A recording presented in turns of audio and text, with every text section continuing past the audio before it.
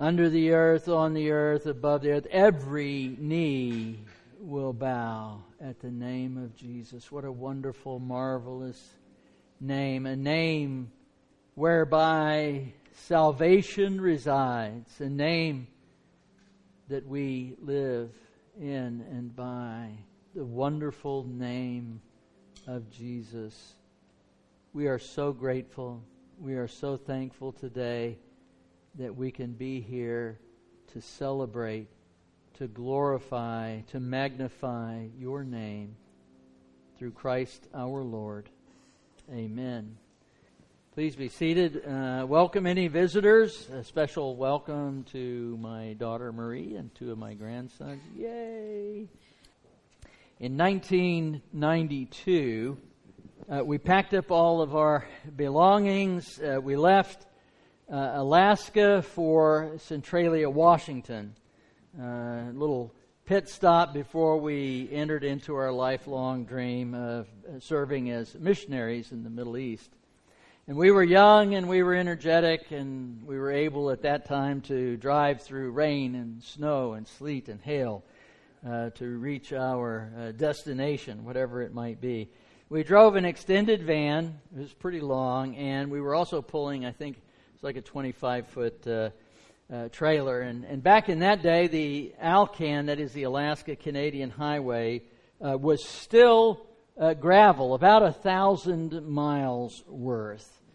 And gravel rumbled incessantly under the floorboard for miles and miles.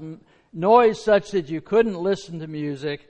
You couldn't even talk. You just experienced it as you went. Dust flying everywhere in the summer, snow flying everywhere in the winter. And so we were slow and couldn't pass anybody, so we would eat dust, literally. You could taste it in your mouth for miles and miles. So you can imagine our joy when we came across some pavement in the southern half of British Columbia. For a moment, the silence was deafening. What's wrong? What happened? What's going on? All you could hear was the wind going through the windows, and so it felt like you were falling. Are we okay? We could cover some distance that day, that night. And so we wanted to make up for lost time, and so onward into the night we drove. And at one point it began to rain. It began to rain a lot. And then the road became impossibly slick. There were still cars, but it was like black ice, and yet the temperature outside, I think, was in the 50s. And it wasn't, that wasn't the problem. And so I carefully pulled over to the side, and I got out of the truck. And what greeted me was a nasty mix of what happens when freshly poured asphalt and torrential rain mixed together by cars spinning out creates an absolute mess. So we immediately quarantined everything. My new sneakers were no longer new. They were tagged and bagged and later disposed of. We put paper down and we stopped into the next city. We pulled into a car wash at about 2 a.m. in the morning. They hadn't shut them all down yet. They did, I heard, the next day. Hopefully not simply because of us. And we cleaned as much as we could off of the van and off of the trailer. It was such a disaster that we had to use the fuel for our Coleman lanterns in order to even clean the brakes and clean everything that we could.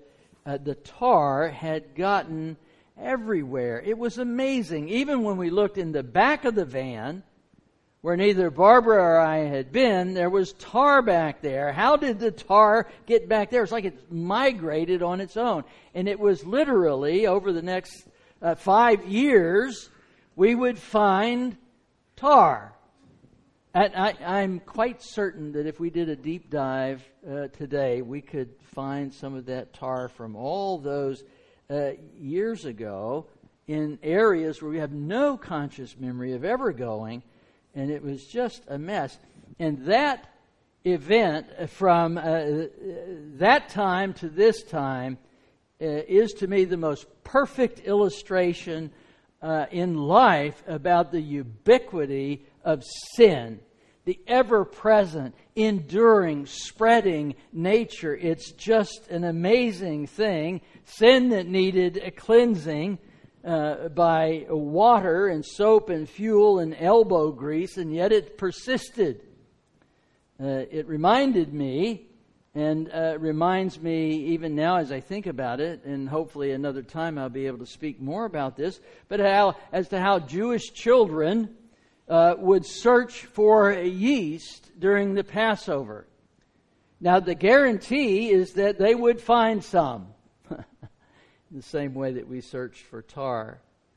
And there is a story in the Bible at the very beginning of the ministry of Jesus Christ that tells us a little bit about tar, metaphorically speaking, or yeast, metaphorically speaking, that had spread over Jerusalem and had been there so long that the Jews didn't even notice it. So read with me from John chapter 2, verses 13 through 25. In John 2:13 through 25, we find really an extraordinary story of Jesus' activity in the temple. The Passover of the Jews was at hand, and Jesus went up to Jerusalem. In the temple, he found those who were selling oxen and sheep and pigeons, and the money changers sitting there. And making a whip of cords, he drove them all out of the temple with the sheep and oxen. And he poured out the coins of the money changers and overturned their tables.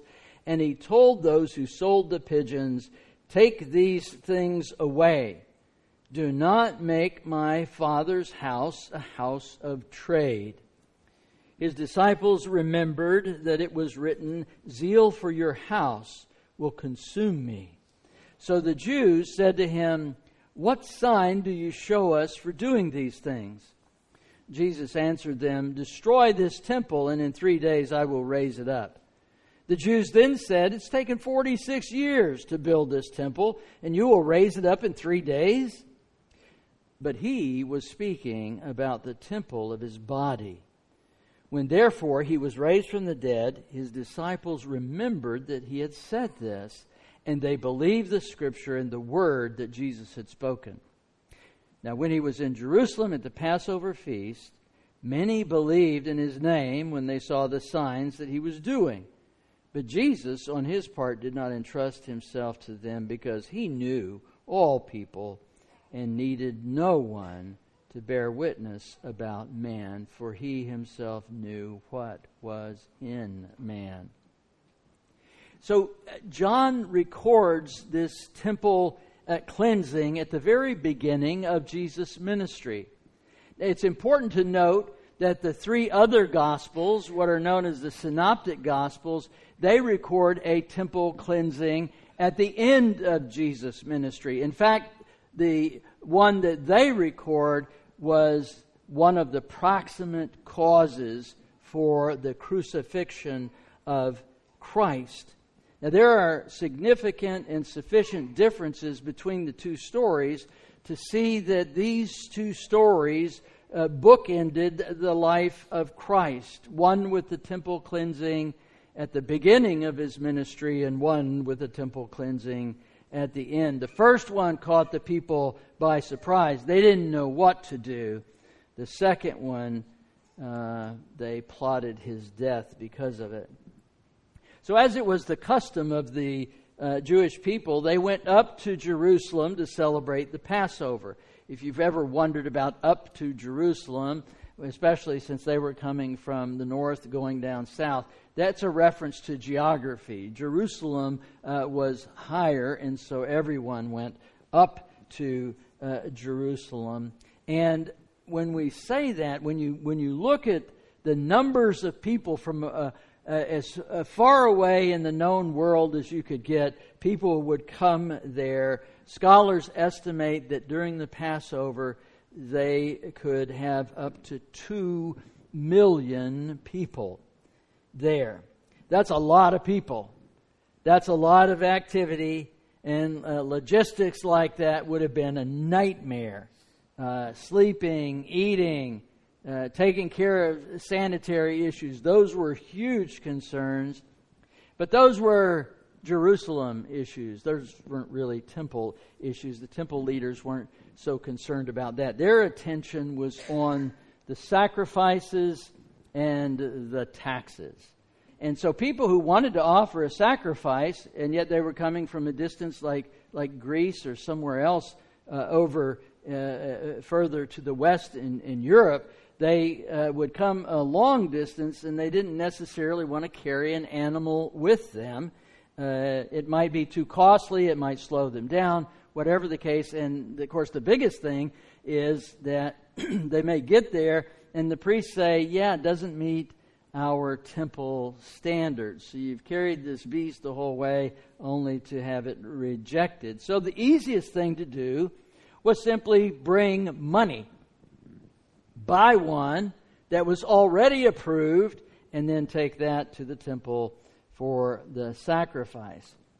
But in addition to that, there was also this notion of money. Because a lot of these people, in fact, the vast majority of these people came from outside of Jerusalem and outside even of Israel, and they brought with them whatever their currency was. And remember, there was no universal currency then. There was no dollar, and most people then had this foreign currency. And when I say currency, I don't mean paper. They didn't carry paper back then. It was all coinage. And so they would have that.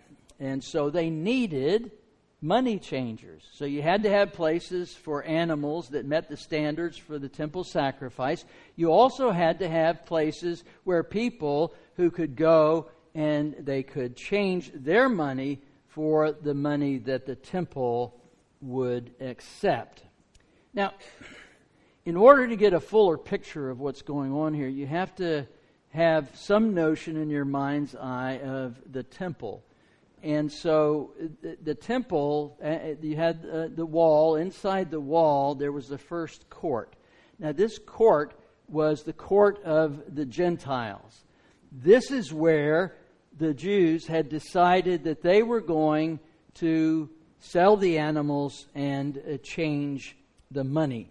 Now, because it was designated for the Gentiles, we say Gentiles. They wouldn't have called those people Gentiles in that day. They were called God-fearers. So these are the people who had taken on Judaism as their faith, as their way of life, and they were God-fearers. And that's as close as they could get. They couldn't get any closer to the temple than that. They could go to this first court, but no further. So that is where they would pray. That is where they would worship. That is the place where they would give glory to God. But the Jews decided that that was going to be the place for the market. And, by the way, the Greek word for market here, we all know it. It's emporium. So this is one of the distinctions between this cleansing and the cleansing at the end when he says, you have made my Father's house into a den of thieves. That's not what he says here. What he says here is you don't make it into an emporium. It's not a market. It's not a market for money changers and people who sell animals. And that was one thing. But I think one of the really significant issues for Jesus was it's not simply that they were turning the house of the Lord into a marketplace. They were also infringing on the only place the God-fearers could come and worship. So this was the context that Jesus came into. It's important for us to understand that this didn't start that year. And Jesus had been up to the temple years before. He knew all about this. This was not something that was, let's establish this in 30 AD and it'll be so much easier. This had been going on for years and years and years. It was the way things were. It's not the first time he saw this. And that becomes important because what we need to understand is that while his actions were passionate, they were also thought through. According to verse 15, it says, he made a whip out of cords, drove all the animal sellers and money changers out of the temple, and he also overturned the tables of money, of the money changers. So you can imagine the chaos. Can you imagine this? This would have been a scene. We could rightfully apply our English colloquial, it would have been a zoo, because there's birds and sheep and things flying all over the place, and money and tables. It was just people scurrying around trying to pick up the money, I imagine. Some really interesting things about this. Number one, Jesus, even though his disciples were there, it appears that he did this single-handedly. No help from anyone. When I study scriptures, the same way when I study life, one of my principles as it dictates my way of being in the world is things that make you go, huh. So when something makes me go, huh, I ask, what is that there for? Now, you've got Jesus here, and no one attempted to stop him. The ever-present temple police, and believe me, they were there, didn't arrest him. What's that all about? Things that make you go, huh. And so I want to pause here for just a moment. And I think we do need to look at this whip for a moment. The time that it would take to make a whip tells you that what happened in the temple was not Jesus having a flash of anger. That's not what it was. In fact, in my military training, and this is one of the key principles for military officers, is that stated by one general officer at Air Command and Staff College was, do not become angry unless you intend to do so. In other words, anger and the expression of anger is a choice. It's not something that just wells up in you and I can no longer control it. Now, it is true that people get into that all the time, but not in this case. Certainly not with Jesus Christ.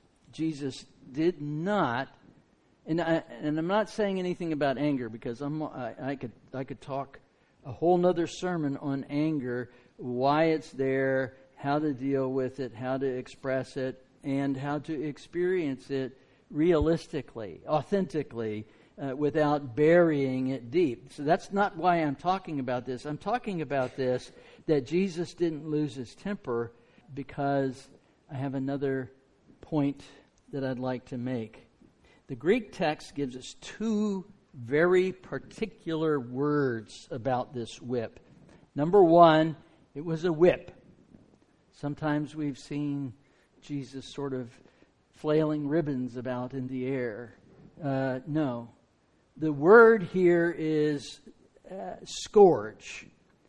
And it is, in fact, what he made was a Roman lash that was used for public punishment. And some of these things I don't want to read too deeply in, but I do want to make a few connections. One, it was a whip used for punishment. Second, it was made from a particular kind of rushes, similar to like the reeds that the basket was made for Moses. So I'm a curious sort, so I just thought to myself, how long does it take to make a lash from rushes? And sure enough, believe it or not, you can go to YouTube and see. So it wasn't about Jesus. No one was talking about this, but someone was making a rope out of these rushes, and I watched it. I was entranced with this, because even as speedy as can be, it would have taken him a minimum of a half an hour, probably an hour, to make this thing. Now, there are those who argue and say, no, he just collected these things up and then put them together and used that. Maybe so, that's fine. But I don't think so. The word that's used here is that he made this. With his hands, he made this whip. So I'm going to tie two things together. And the connection, I acknowledge, is somewhat loose. But there's still sufficient logical consistency for me to be able to present it to you, for you to think about in here. When you look and listen carefully to what Jesus did, from the typical instruction that you'll receive from this passage if you go onto YouTube and download something or watch it or whatever, they all just gloss over what I cannot gloss over. I simply can't do it. Because the further in the passage, the Jews asked Jesus a question, which is frankly nonsensical. They say, and I don't know if you've ever thought about that, because they ask him, what sign do you give? I don't know if you've ever pondered that at all. Things that make you go, excuse me, but if somebody just destroyed my livelihood for the day, I'm not going to be saying, what sign do you give? I'm going to be on him. I'm going to be getting my money. I'm going to be tackling him. I'm going to say, police, police, police, get this guy. Knock him down. What's happening here? You've got all these people. You think there was only one money table? You think there was only one exchanger of animals? Ooh, this guy sounds a little crazy. We're not going to mess with him. No. They let him do what he did. Listen to me. They allowed him to do that. Now, we've got 2,000 years of Christian history that says, well, he was Jesus Christ. They didn't know who he was from Adam. He was just some guy making a stink in the court. Now, I just don't like that. Things have to be, for me, logically consistent. And that is this.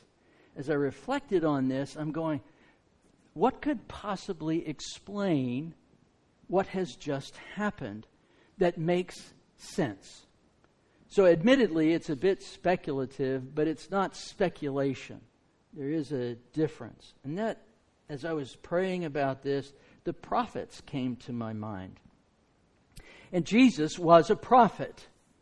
And he presented himself as a prophet. And one of the things that the prophets did, if you ever want a fun Bible study, look this up. They regularly expressed themselves through symbolic actions. So you got Zedekiah. I mean, he wore a set of iron horns. Can you imagine that? Running around the country with iron horns on your head. Ezekiel cut his hair, and then he weighed it, and then he burned it. Hosea married Gomer. Isaiah named his son, wait for it, Maher-shalal-Hash-baz. Even then, that took a lot. Isaiah walked around Jerusalem without a shirt on and barefoot. Okay? Jeremiah, don't get me started on Jeremiah. He wore a linen girdle. He worked with a potter. He wore a yoke. He walked around with a yoke on. Okay? Now, just suppose that Jesus stood at the door of the court of Israel, which is the door that goes into the temple grounds from the court of the Gentiles. And as he stood there in full view of everybody, he made this whip. Now what's happening is people are looking at him and understanding there's some kind of symbolism that's going on here. And in trying to reconcile Scripture and what happens here, I'm trying to see why it was that God deemed it was important to tell us that He made a whip, but then He didn't explain why. Now we see what He did with it, but He did not explain why He used it or why He made it. I mean, wouldn't Him just waving His arms, couldn't He just why didn't He pick up a lamb by the legs and swing it around? That would get me running. Why did He do this? Well, what might a whip mean and making a whip mean? As it turns out, the whip is universally recognized in the ancient Near East as one of the symbols of royalty, rule, and authority. In fact, in Egypt, just look at any pharaoh, and they're going to have their arms crossed, and they're going to have two things. One is going to be a staff or a hook. The other is going to be a whip. And it was understood everywhere that the person who holds the whip is the person who has the authority. It appears that Jesus was asserting His right in the temple as the King of Israel. There's a remarkable passage in Malachi 3 that reads, "The Lord whom you seek will suddenly come to His temple, and the messenger of the covenant in whom you behold His coming, says the Lord of hosts. But who can endure the day of His coming? Who can stand when He appears?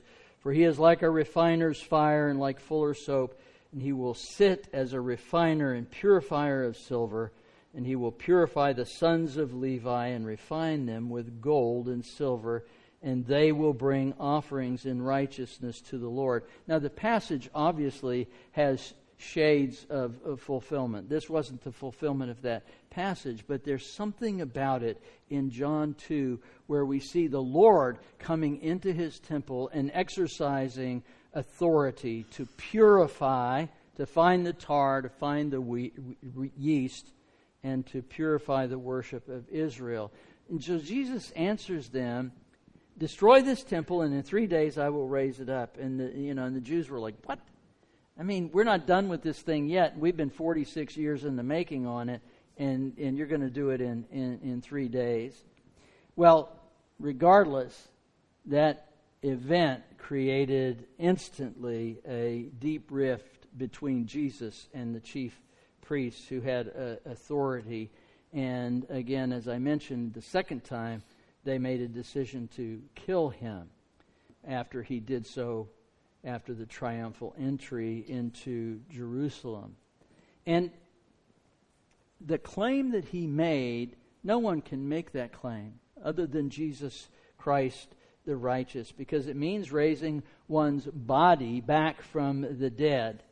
The best that we can do is to raise physical structures like buildings and bridges. No one can give life back to the dead. And yet, that power belongs to God alone, and God's authority exceeds every authority in this world and beyond.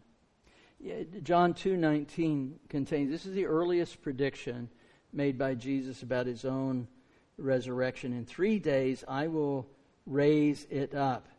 This is where He first revealed what was to become the greatest miracle of all time, His resurrection. And that miracle is what settles any question about His authority.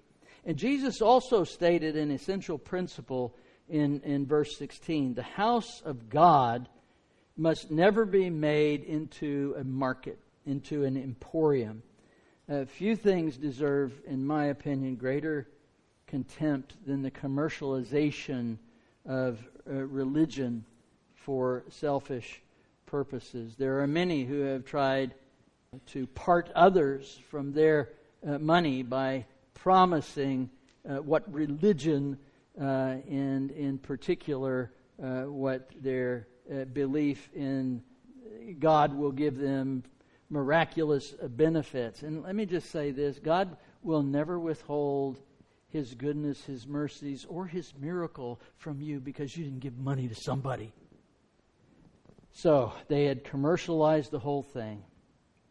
Verse 17 tells us that His disciples remembered that it was written, "Zeal for your house will consume me." Psalm 69, David prophesied that of the passion there, but that wasn't the Jews' response. It was quite different. They stiffened up. And even we're told in verse 21 that the disciples didn't get it. They didn't understand what was happening here until after the resurrection to illuminate it. They had no idea about the suffering servant. They had no idea that Jesus at that point was going to die according to the Scriptures. And it was after they were able to see this. And so while they were in Jerusalem, Jesus apparently did many, many signs that John didn't even describe. Even at the end of the book, John goes back to this in a way where he says, there just aren't enough books. And so let me explain something about the way I understand Scripture. Given that there aren't enough books in the world to contain that which Jesus Christ did in His lifetime, then those things which are written become extraordinarily valuable to look at and to understand. The last part of the verse in 21 reveals that the belief was probably prompted by what they saw. In other words, this guy's a miracle worker, let's follow him. And without hesitation, they would say he's a miracle worker, he's a great prophet, he's a teacher, he's even come from God. Would they say Messiah? Maybe. Probably not. We see some other stories that some did, at least. But Jesus did not commit Himself unto them because He knew all men and needed not that any should testify of man, for He knew what was in man. So let's learn, I think, an important lesson from these words. We talked a little bit about this in Sunday school this morning. The Holy Spirit of God dwells in another temple. That would be you. And in this temple, sometimes we have money changers. Sometimes we sell animals for sacrifice. He sees and He knows everything that is in your heart. Nothing can be hidden from Him. He knows you better than anyone else. He knows you better than you do. And there is tar in some of those places. If you don't like tar, pick yeast. If you'd like another metaphor, that's fine too. The point is that it takes the aid of the Holy Spirit in our life to ferret these things out, to find them, and then to eliminate them. And we ask, what are the motives of our hearts in ways that are unworthy of Him? Do we tolerate the tar? Do we tolerate the yeast? Do we tolerate the sin?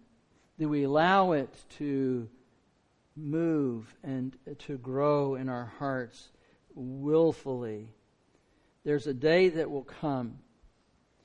Actually, in many ways, when you look at the role of the Holy Spirit, one of the things that the Holy Spirit is, He's got a specific role that He does. He comforts us, but He also does something else. He convicts of sin. And so the purpose of that is not to make us feel bad and feel guilty and feel awful and feel that we can't live up to what He has for us. The purpose of that is to get rid of it. It's to change that. And when you look at what David wrote, you begin to have an understanding of his relationship with God when he said, "Search me and know me." He was inviting the Lord to come into him and to find those things that were not pleasing to God. It's as if you were to say to the Lord, I invite you, Lord, to go through my closets right now, today. No advanced cleanup. Come through my cupboards and under my sinks and look and see what you find there. In my case, my garage. And see what you find there. Is there something that's not pleasing to you that I wasn't even aware of? Let me know. And I invite you to invite him to come in, not for judgment with the whip. That will happen one day to most, but not to those of us who believe, but to come in and to cleanse and to make whole and to heal. Father, we come before you, and we do stand amazed in your presence. The wonderful name of Jesus Christ, his glories to behold. We are so grateful and thankful that you not just tolerate us, you sent your Son, Jesus Christ, to die on the cross so that we might have life. Life now abundantly, and Lord, one day forever.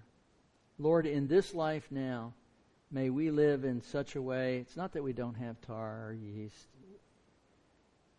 but let us have a watchful eye to cleanse or to ask you to cleanse for us these things. Through Christ our Lord. Amen.